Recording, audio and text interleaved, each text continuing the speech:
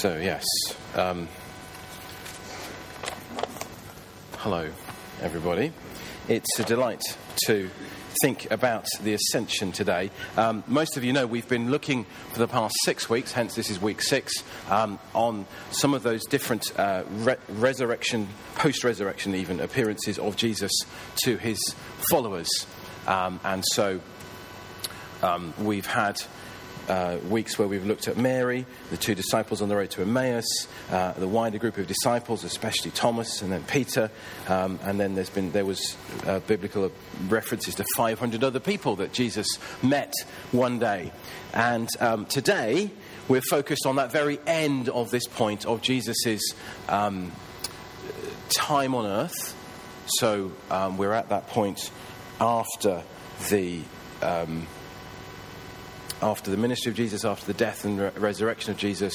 He's had 40 days on earth, and then this is the Ascension. And we've had 2 accounts today of the Ascension of Jesus into heaven. And the specific quotes are this. They'll come up on the screen. Luke 24 has it that while Jesus was blessing them, he was taken up into heaven. And Acts 1:9 has it that he was taken up before their very eyes, and a cloud hid them from their sight. There we are. Seemingly nothing remarkable, except everything about Jesus is remarkable. So we need to sort of think about that and unpack that and discover what's going on. If you want some kind of pictorial understanding, this is what you get at Walsingham, which is not a place I frequent, I must admit. But apparently there is an Ascension chapel where in the ceiling, that's what you get to see, the feet of Jesus as he disappears into the behind the clouds and into the sky, as it were. And we just need to think a little bit about what on earth is going on here. Now, both the accounts that we have from although they're in different books, and we talk about Luke and we talk about Acts, they're actually both written by the same man, by Luke, doctor who wrote both the Gospel, that is the biography of Jesus, which bears his name, and the book of the Acts of the Apostles. Both were written for a man called Theophilus, probably a real person, but might not have been his real name. Literally, Theophilus means God lover, lover of God. And by extension then, both books I think are helpful for us who do or might want to love God in offering guidance and information for us. So, Ascension. Is it important of itself, or is it simply a necessary precursor to what we remember next weekend, which is Pentecost and the outpouring of God's Spirit on all people? Another way to ask this would be to say to you, what would you identify as the most important part of the life of Jesus? Perhaps you would focus on his conception, his birth, his teaching and healing ministry. Perhaps you'd focus on his crucifixion. Even you might have a little theology around the harrowing of hell, his resurrection, the appearances which confirm the resurrection, his ascension, the outpouring of God's Spirit on all his people. What's the most important part of Jesus' life? It's really hard, actually, to separate them out. Because, of course, you can't have a birth without a conception. You can't have a healing ministry without a birth. They all build on each other. But what's really the most important? For the gospel writers, for many of them, it's that focus around crucifixion and resurrection. And I'm intrigued that Luke puts the Ascension as the turning point between his 2 books. He even acknowledges that. So at the beginning of the passage that we had today, in my former book, says Theophilus, writes to Theophilus, I wrote about all that Jesus began to do and to teach until the day he was taken up to heaven. So that was him referencing what he did in Luke's Gospel, and then he goes on to describe that same ascension in the next few verses that we then heard this morning. So I wonder, is Ascension a bit like the crowning of the champions, like, Leicester City's triumphal procession? Or is something even bigger going on here? Is this the victory parade of something that past that has happened? or what? Ascension is hugely significant. A hugely significant event within the New Testament. It shows Jesus going back to heaven after his redemptive work on earth was done.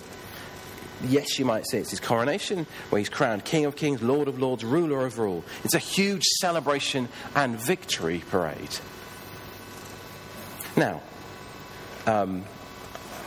we can get a hint of the importance of the ascension by looking at some of the other Bible references that reference back to the ascension. So, for example, Acts chapter 2, it's a passage we're likely to look at next week, which is that first speech of Peter to the assembled crowds when Pentecost had happened. So God poured out his Spirit on all of his followers, and a massive crowd gathered and said, hey, what's going on? We hear these regional guys, these Galileans, speaking out the wonders of God in our own local languages. And Peter went, hey, this is what's going on. And this is the climax of his speech. Let me read it for you. God has raised this Jesus to life, and we're all witnesses of it. Exalted to the right hand of God, that's the ascension bit, that's why I put it in bold. He has received from the Father the promised Holy Spirit and poured out what you now see and hear.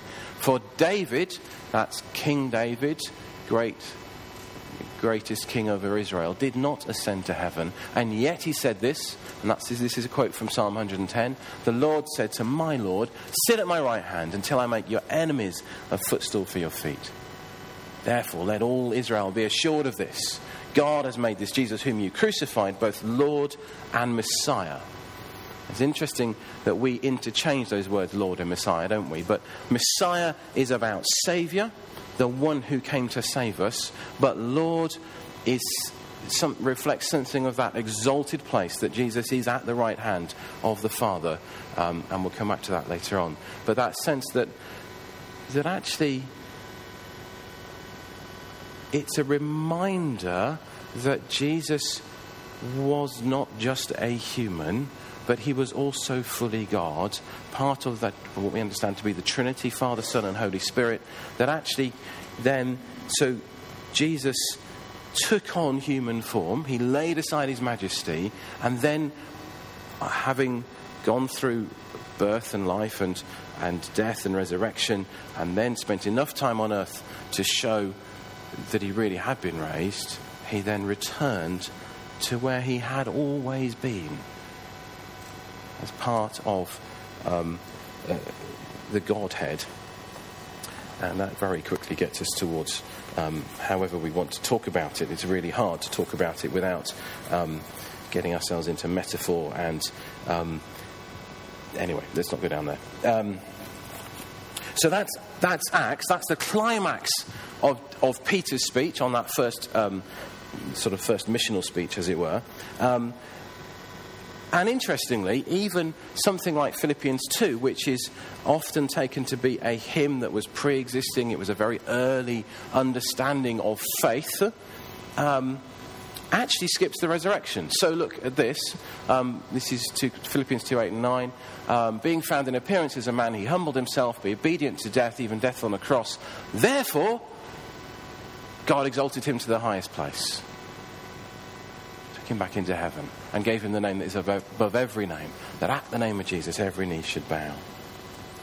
Now, one of the pieces of Old Testament background, so far we've quoted New Testament, has to be Daniel 7. Now, Daniel was one of those prophets of old who every now and again had a bit of a dream, and this is part of one of his dreams about the future. And the trouble of dreams is that they don't always make sense, and we can always argue about what does this mean, how does this apply to that. So this is Daniel 7. In my vision at night I looked, and there before me was one like a son of man, coming with the clouds of heaven. He approached the Ancient of Days, that's God the Father, and was led into his presence. He was given authority, glory, and sovereign power.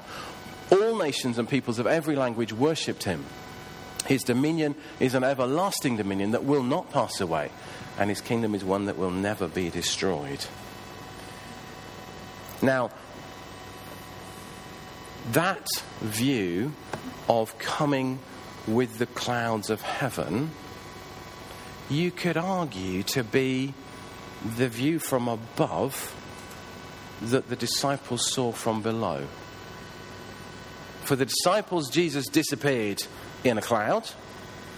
For the assembled cloud of witnesses in heaven, Jesus appeared on a cloud, entering his Father's presence.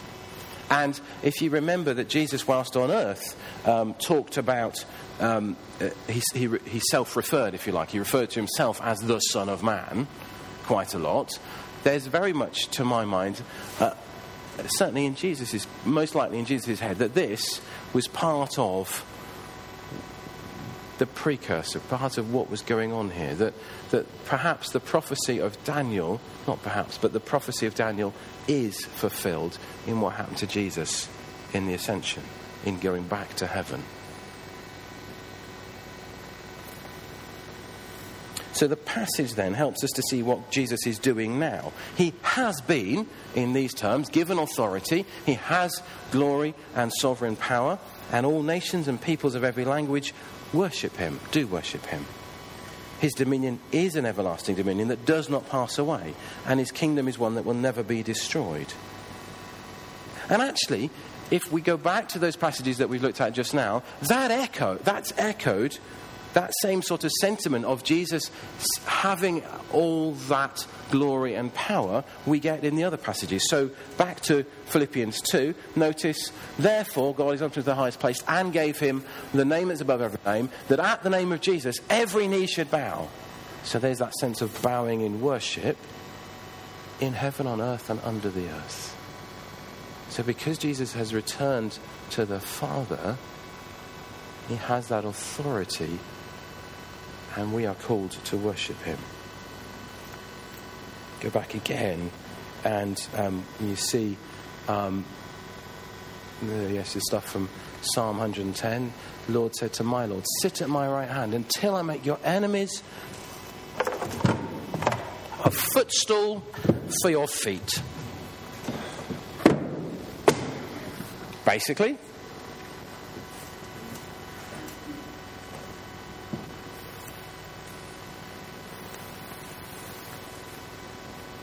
all this, I think, is well and good, and as fact and knowledge, but we need to apply this to our own lives.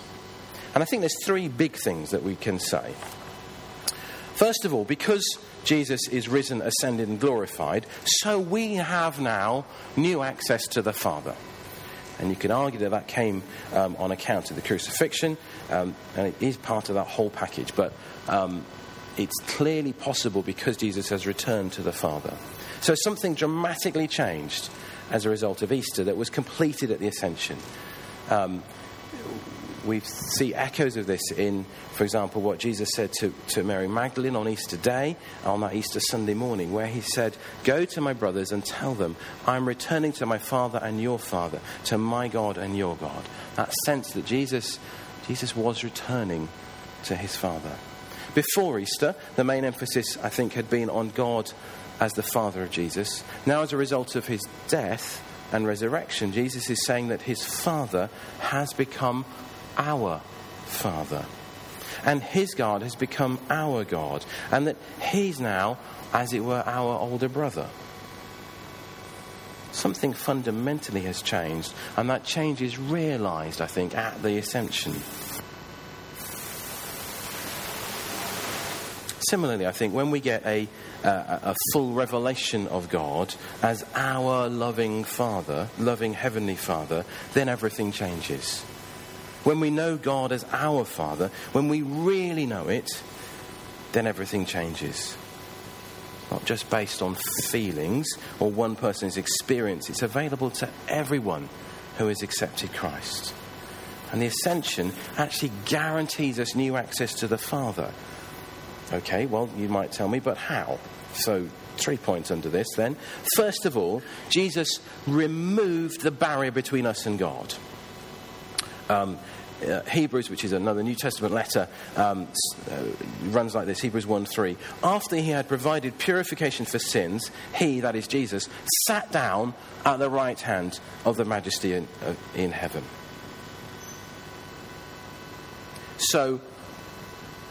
it's recorded that Jesus paid the price for sins and then he sat down. Now, I know for us, in our modern computer age world, when we sit down, we usually sit down to work. But in a manual world, you sit down to rest. And the sitting down is a symbolism that Jesus' work was finished. His redemption of the world, that creating a new way for us to relate to God the Father, that work was finished and completed. And so he was able to return and sit at the right hand of the Father.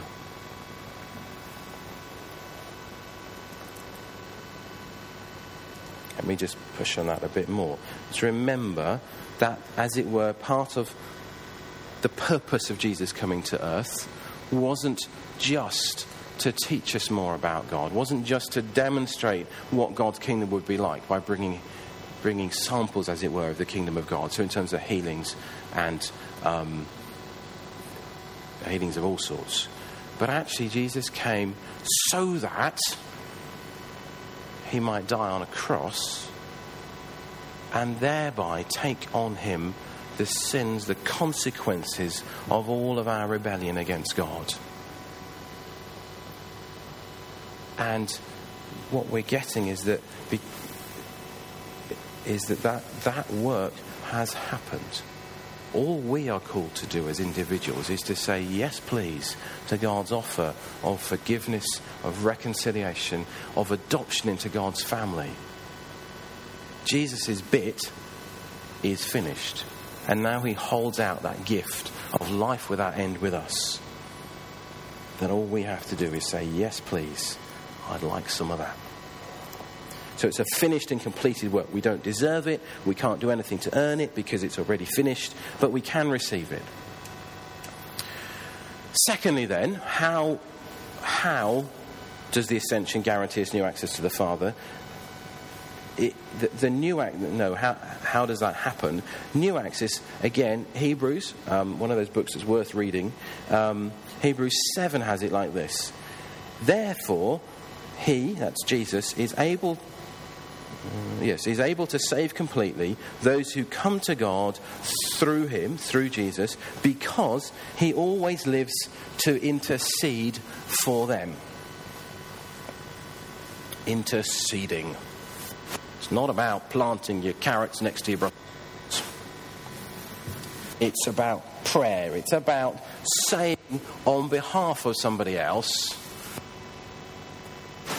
look, could you just be nice to them? Could you bless them? It literally means that Jesus is standing, as it were, in the gap for us. Every time we have a need, we can go to the Father, and not only do we have the right of access, but Jesus is also interceding on our behalf, guaranteeing that anything we need from the Father that's in his will is going to be given to us. All the grace that we need, all the mercy that we need, all the strength that we need. Jesus is personally standing at the right hand of God the Father, interceding for us. So if you like, we have a new bridge, a new way of access to come boldly before the throne of God. Again, Hebrews, the summary of Hebrews runs like this. It's Hebrews 10, verse 19 onwards. Therefore, brethren, brothers and sisters, since we have confidence to enter the most holy place by a new and living way, open for us through the curtain. Now, that's a reference back to the curtain in the temple, which was torn in two from top to bottom when Jesus died. And the temple used to hide the Holy of Holies, as effectively where God lived, from the rest of humanity. So a new and living way opened for us through the curtain, that is his body. And since we have a great priest over the house of God, let us draw near to God with a sincere heart in full assurance of faith. Now, to get this, we need to slightly have a think about what happened in the Old Testament, the old way of doing business with God. And remember that in that Old Testament times, that first covenant, part of the package was that when you did wrong, you went off to the temple and you said to a priest, I've got it wrong, I've come with my prescribed offering, whether that's a grain offering or a pigeon or whatever it is. There was a whole set of lists as to what you brought for whatever sin you did.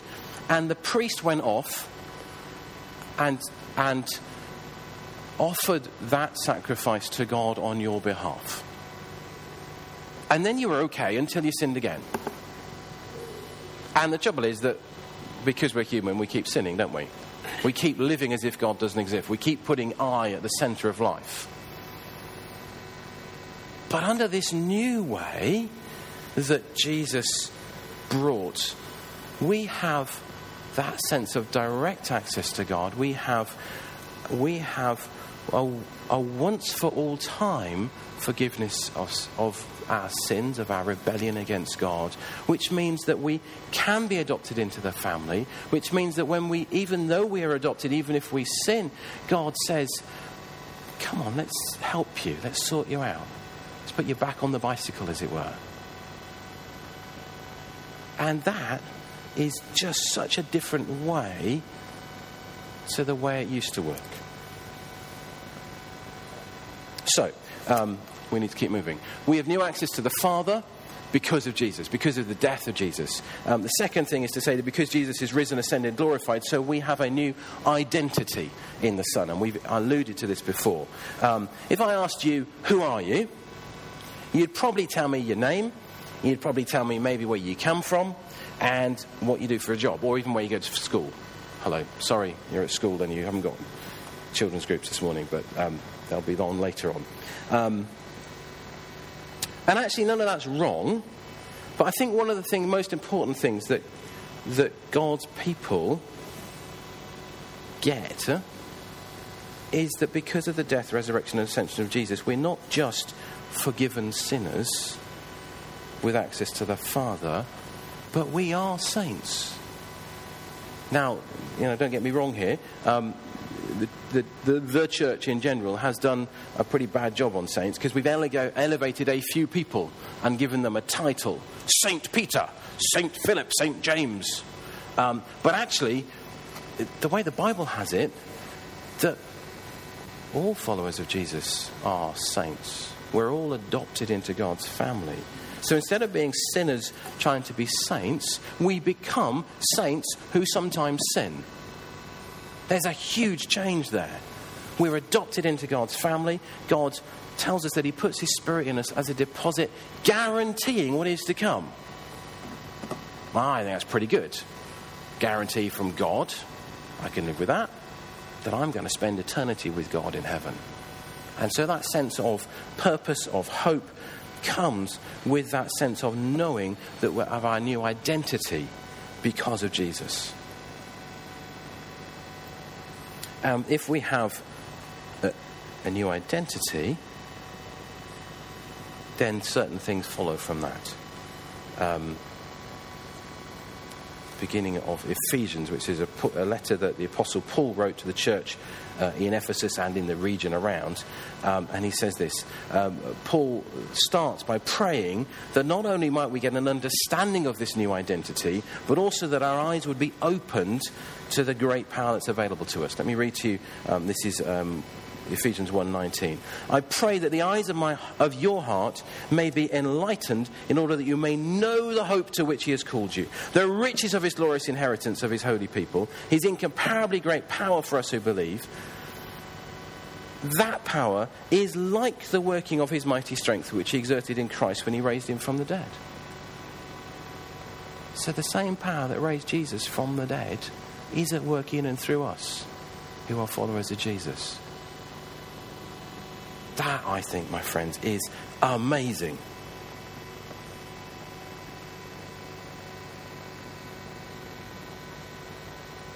Paul goes on in that passage.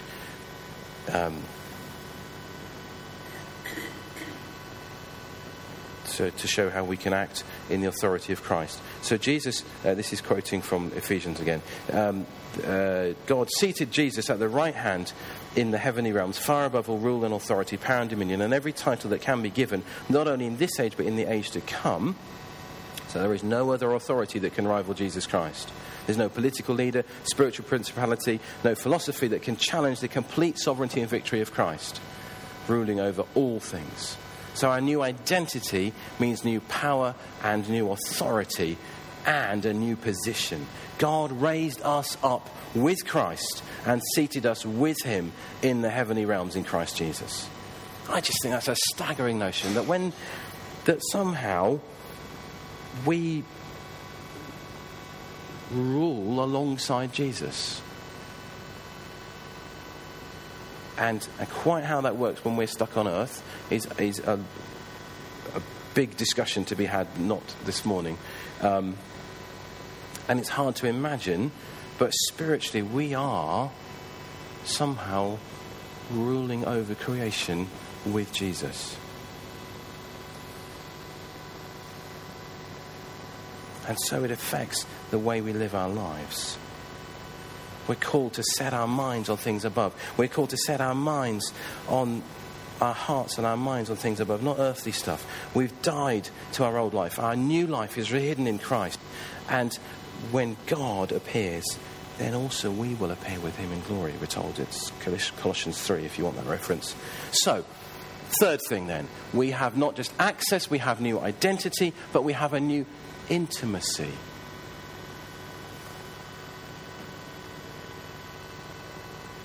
Now, it's worth clocking here that Jesus came to earth. When Jesus was raised from the dead, he only turned up in one situation at a time.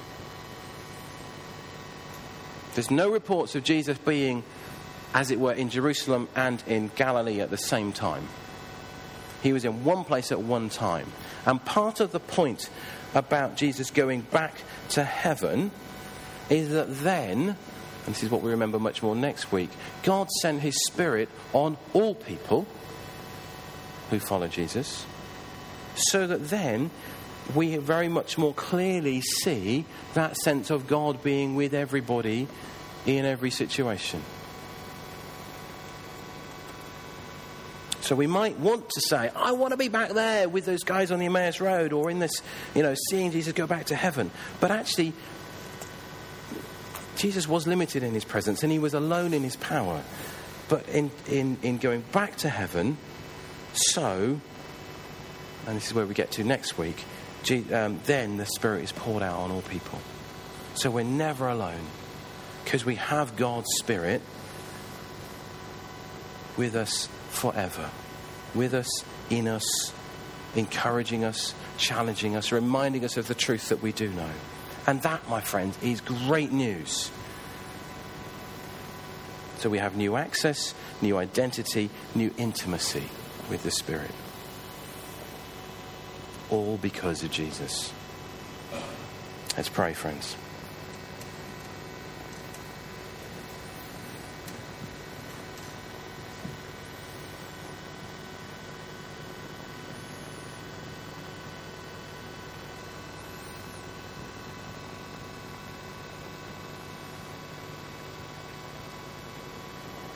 Father God, we thank you for your love towards us, that you loved us so much that even when we were still far off, you opened the gates of glory. That you poured your love into this world. That you continue to draw people to yourself. Father, wherever we are on that journey of faith, I pray that you would encourage us, that you would fill us with new life and new joy as we discover more of your amazing love towards us. Father, I pray for our attitudes, that we would indeed lift our hearts and our minds to you, that we would begin to see the world through your eyes. Give us that new perspective, we pray. Father, do your work in us, we ask. Amen.